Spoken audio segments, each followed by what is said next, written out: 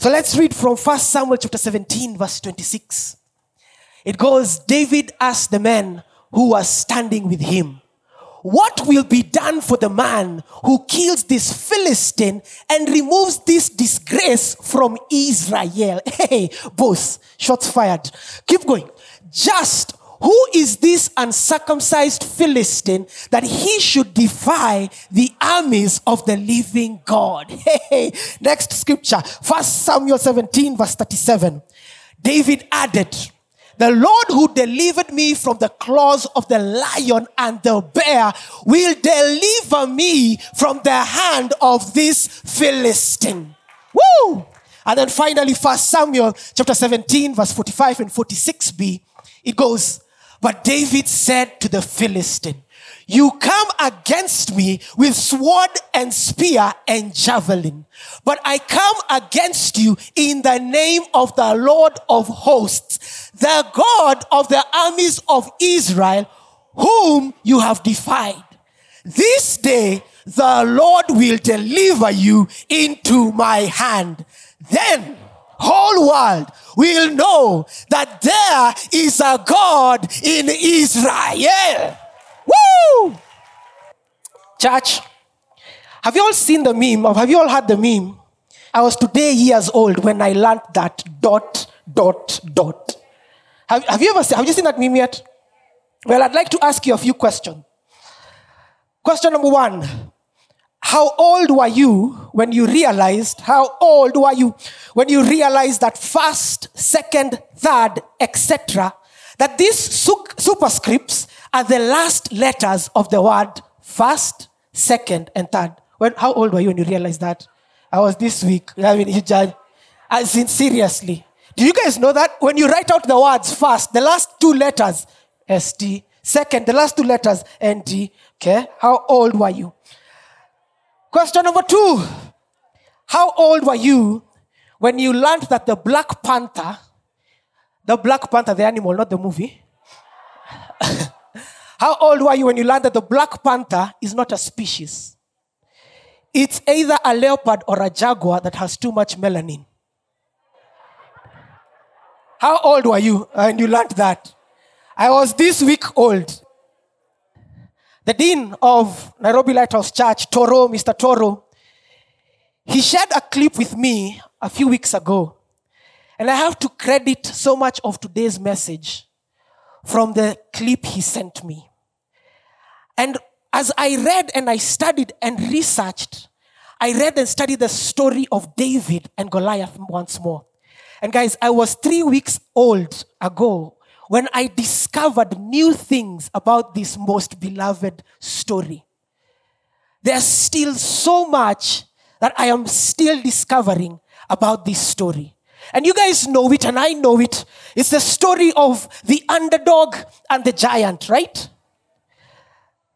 That though we Christians are the underdog, this insurmountable giant can be defeated.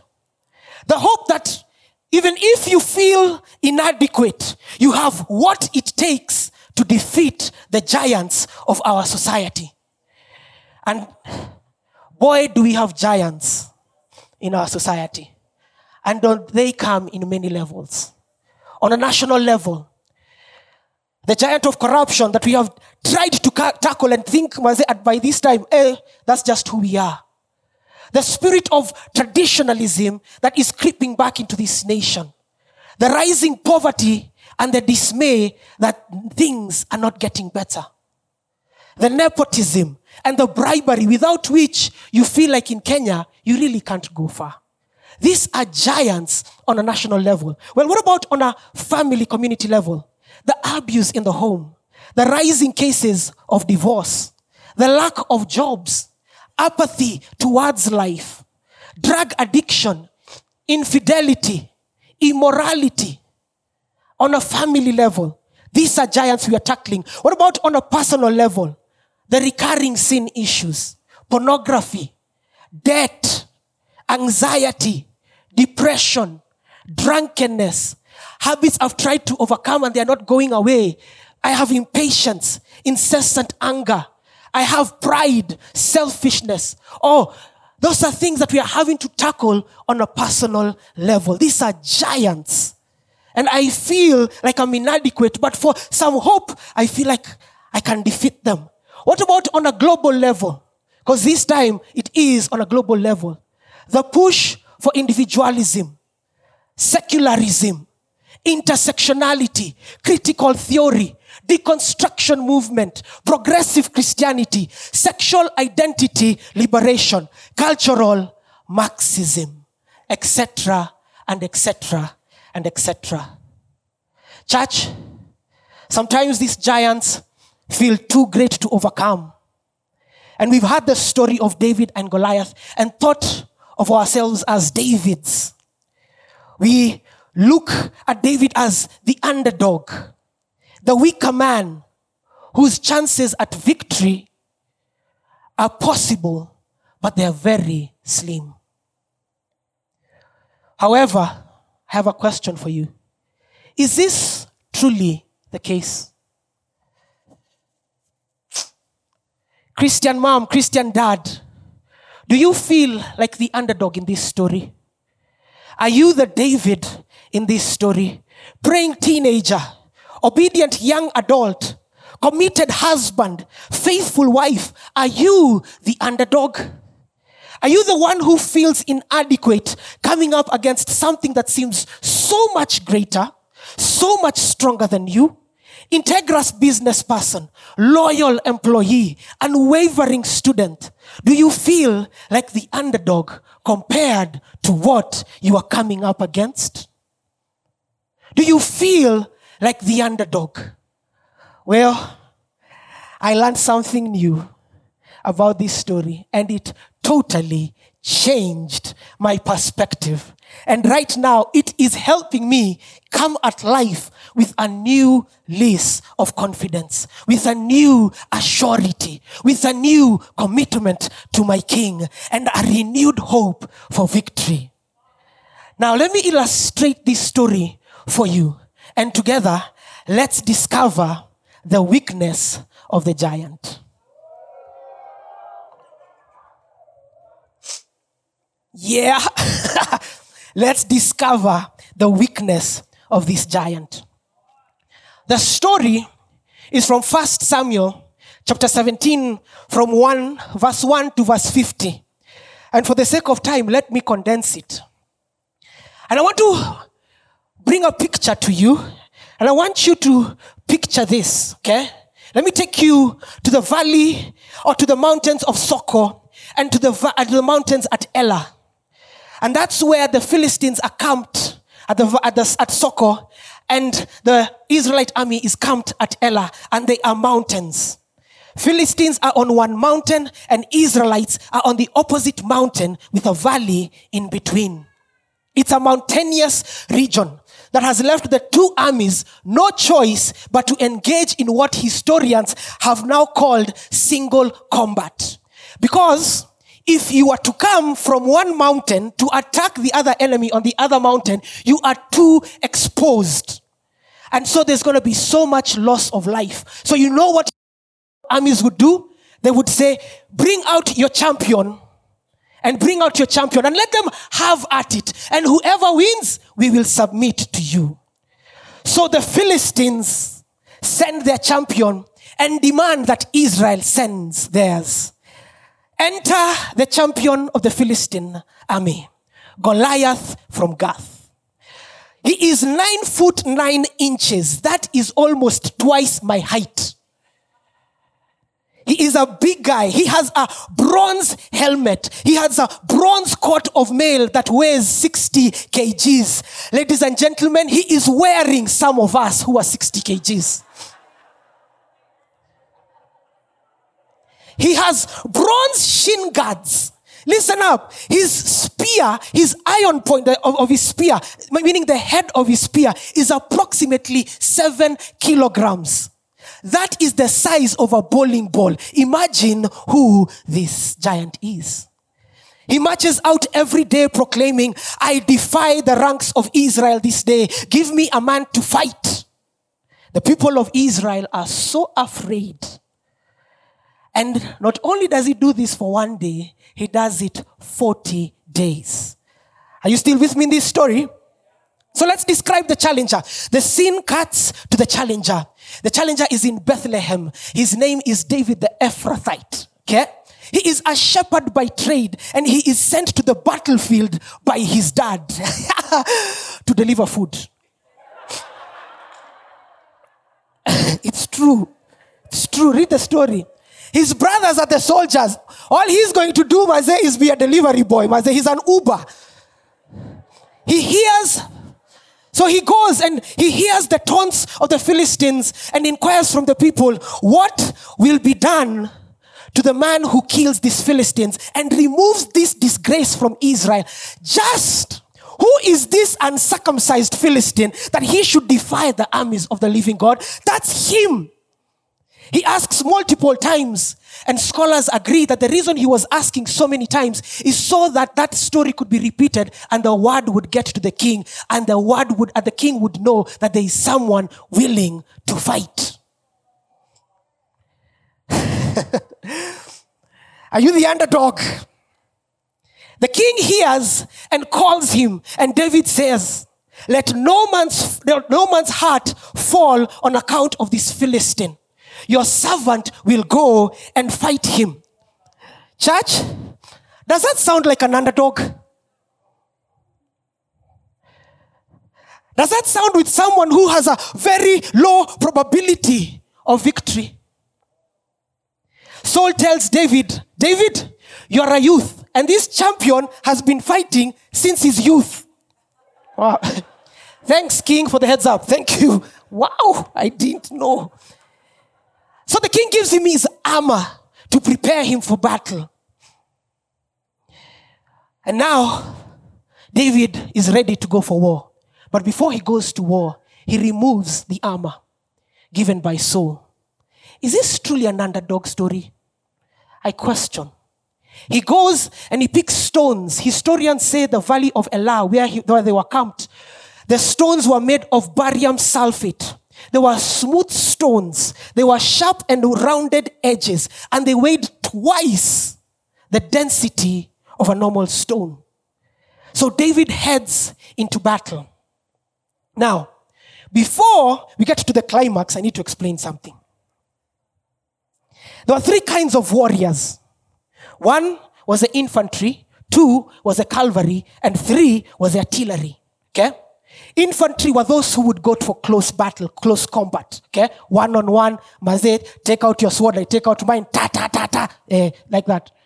Cavalry were those on horseback, and artillery were long-distance fighters.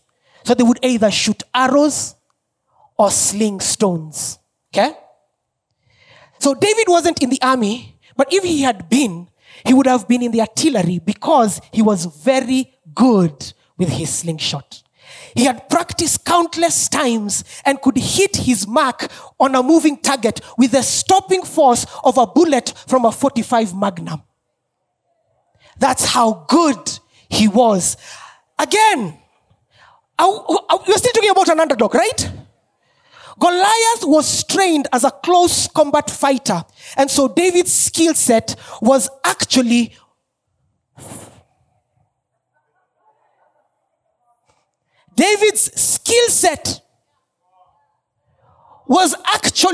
better than Goliath.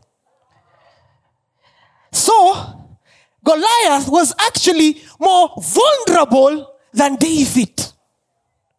Another disadvantage of Goliath, he was a giant, and while that gave him height and strength, medical science has speculated that it's possible he suffered from something called gigantism, which meant Goliath had flaws.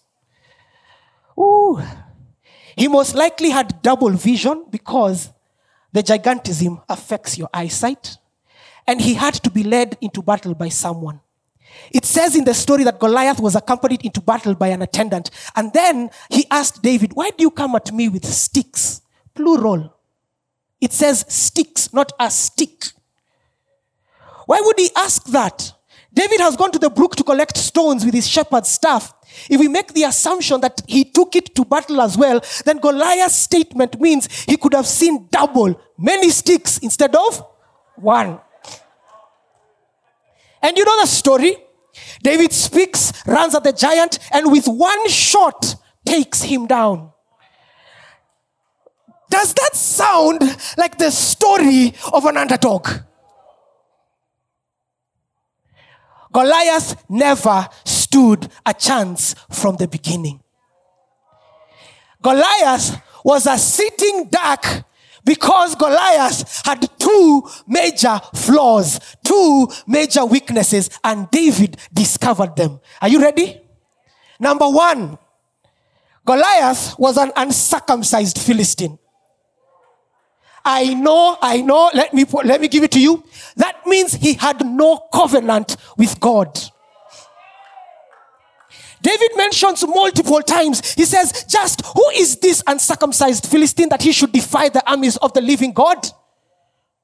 Who is this uncircumcised Philistine? What David is referring to is the Abrahamic covenant. In Genesis chapter 17 verse 7, it says, I will establish my covenant as an everlasting covenant between me and you and your descendants after you, to be your God and the God of your descendants after you. This is what David is saying. Because of that covenant, God himself has said it. I will be your God and the God of your descendants. This is what David is saying. I have my backing. What does Goliath have? He is uncircumcised. Let me tell you a story. Abby, my daughter, asks my wife and I this week. And she asks, and she goes, Dad, she actually asks the Mom, when Jesus, will Jesus have to die on the cross again? And I'm quickly jumping in, Pastor, fighter. And I tell her, no, the book of Hebrews 10, 12 to 14. I didn't say that, but I know it's in the book of Hebrews. It says, when this priest, Jesus Christ, had offered for all time one sacrifice for sins, he sat down at the right hand of God. Since that time, he waits for his enemies to be made a footstool for his feet, because by a single offering, he has made perfect for all time those who are being sanctified. This is the covenant we can hold on to. The blood of Jesus Christ has won the victory for us. There is no higher authority than the word of God, and the enemy has to bow to that. He had to bow to that at the temptation of Jesus in Matthew 4, and until today, he still has to bow to that word. Goliath had to bow to the covenant of God, of David's God. Your giant may be bigger than you, but your God is bigger than your giant. Goliath's towns, his size, his strength were a mere distraction. He had no real backing. He had no real support. He had no real promise. First weakness. Second weakness. Goliath was completely ignorant of David's weapon. When David comes to Goliath to fight, Goliath asks him, am I a dog that you come at me with sticks? Goliath has no clue that David is fighting like an artillery fighter and not an infantry fighter. 2 Corinthians chapter 10 verse 3 and 4 says, for though we live in the flesh, we do not wage war according to the flesh. The weapons of our warfare are not the weapons of the world. Instead, they have divine power to demolish strongholds. David is saying, you have no idea. Goliath is expecting someone to come and fight with him by sword. Oh my goodness. God has other plans. Remember Paul and Silas when they were facing the giant of injustice and they were put in prison? And they had to engage in war. How did they engage in war? By praising. Remember when Peter was unlawfully in prison and he had to face this giant? How did he win his war? Intercessory prayer. People are praying on his behalf. Your praise is your barium sulfate. Your obedience is your barium sulfate. Your prayer is your barium sulfate. Your knowledge and trust in God's word is your barium sulfate. Your integrity is your barium sulfate. Don't forget that Goliath has physical flaws. He wasn't fighting at full capacity as it was, or as it appeared he was doing. David's skill, David's style, and David's size actually gave him an advantage. Can I tell you for a fact, the enemy has no clue what's coming at him.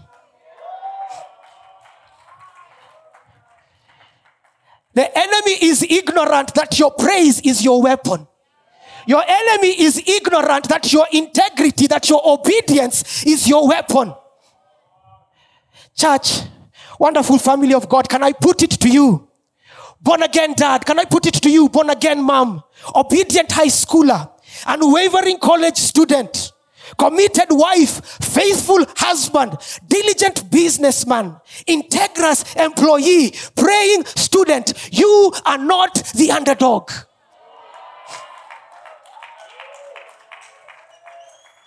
The giants can and shall fall in our lives. They can and they should fall in our lives. We know the weakness. We know the power that we have. So can I just finish by sharing with you some things that David really put to play? That if we as well put these principles into play, man, we will discover the weakness of our giants. Number one, match the giant to your God. 1 Samuel 17:26 says, David asked the men who were standing with him, what will be done for the man who kills this Philistine and removes this disgrace from Israel?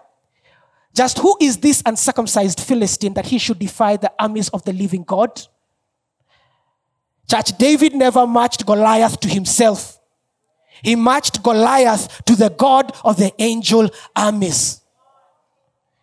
Hezekiah, when faced with Sennacherib in 2 Kings chapter 19, verse 15 to 16, he prayed and he said, O Lord God of Israel, enthroned between the cherubim, you alone are God over all the kingdoms of the earth. You made the heavens and the earth. Incline your ear, O Lord, and hear. Open your eyes, O Lord, and see. Listen to the words that Sennacherib has sent to defy the God, the living God. It is time that you shift, hold on to, that when the challenges arise, we can match them to our God. When you are having that bout with anxiety, you can speak Philippians chapter 4 verse 7. And the peace of God which surpasses all understanding will guard my heart. It will guard my mind in Christ Jesus. You match your anxiety to that scripture and see what happens. Secondly, keep good records of how God has delivered you. 1 Samuel 17:37, David added, the Lord who delivered me from the claws of the lion and the bear will deliver me from the hand of this Philistine.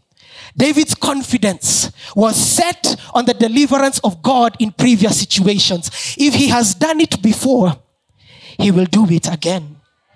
Psalm 78 verse 11 and verse 42 says, they forgot what he had done, the wonders he had shown them. They did not remember his power, the day he redeemed them from the adversary. May we never forget. May we never let the current giants downplay and overcome the victories that we have had before. If you've overcome before, use that victory to push you forward to the next victory. The God who delivered me from the lion, the God who delivered me from the bear, is the same God who will deliver me from this Philistine. That's what David says.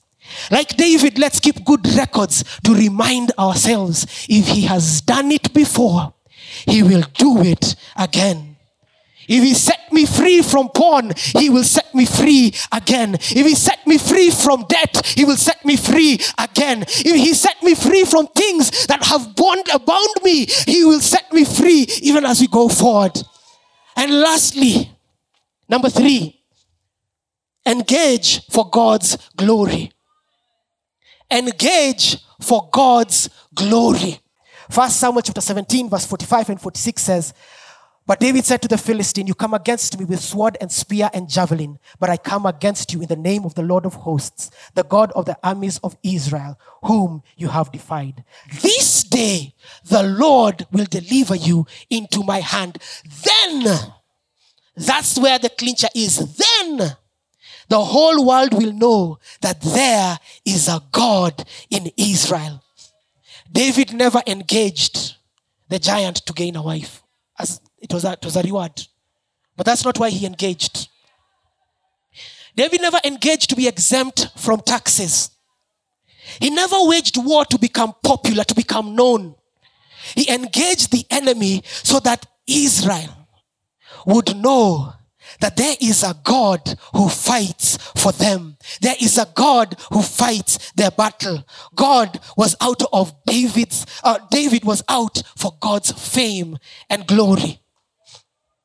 Ladies and gentlemen, Church of the Living God, it is time to engage this enemy for God's glory. It's time to engage the enemy.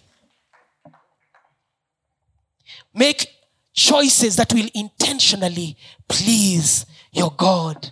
Make choices that will intentionally bring him glory. Don't be afraid to say no to the bribe. And actually, when you say no, say it with confidence. My God says in his word that I shall not bribe. Do it for his glory. And he will not shame you in any way. Amen. Today, I'd like to pray for anyone here who feels the overwhelming pressure, the overwhelming nuances of the giants, the overwhelming fights of the giant. And here you are, and you're saying, you know what? I need the strength. I need to see in a different perspective. I need to see as God sees. And if that is you today, I'd like you to raise your hand, believing Christian. And I want to pray a prayer of encouragement. Father, we come to your presence.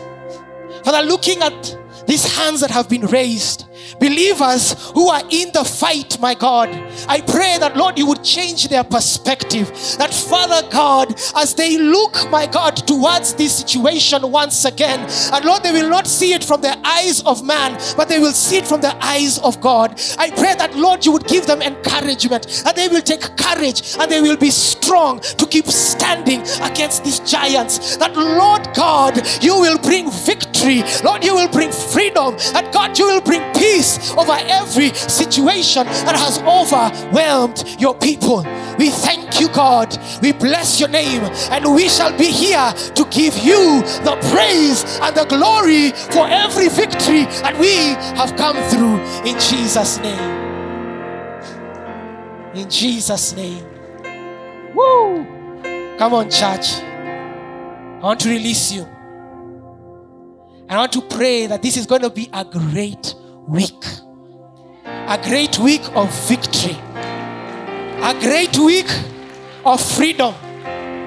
I declare in faith that as you leave, go and fight your giants. Go and conquer your giants in Jesus' name. Amen and amen. Have an amazing week, church.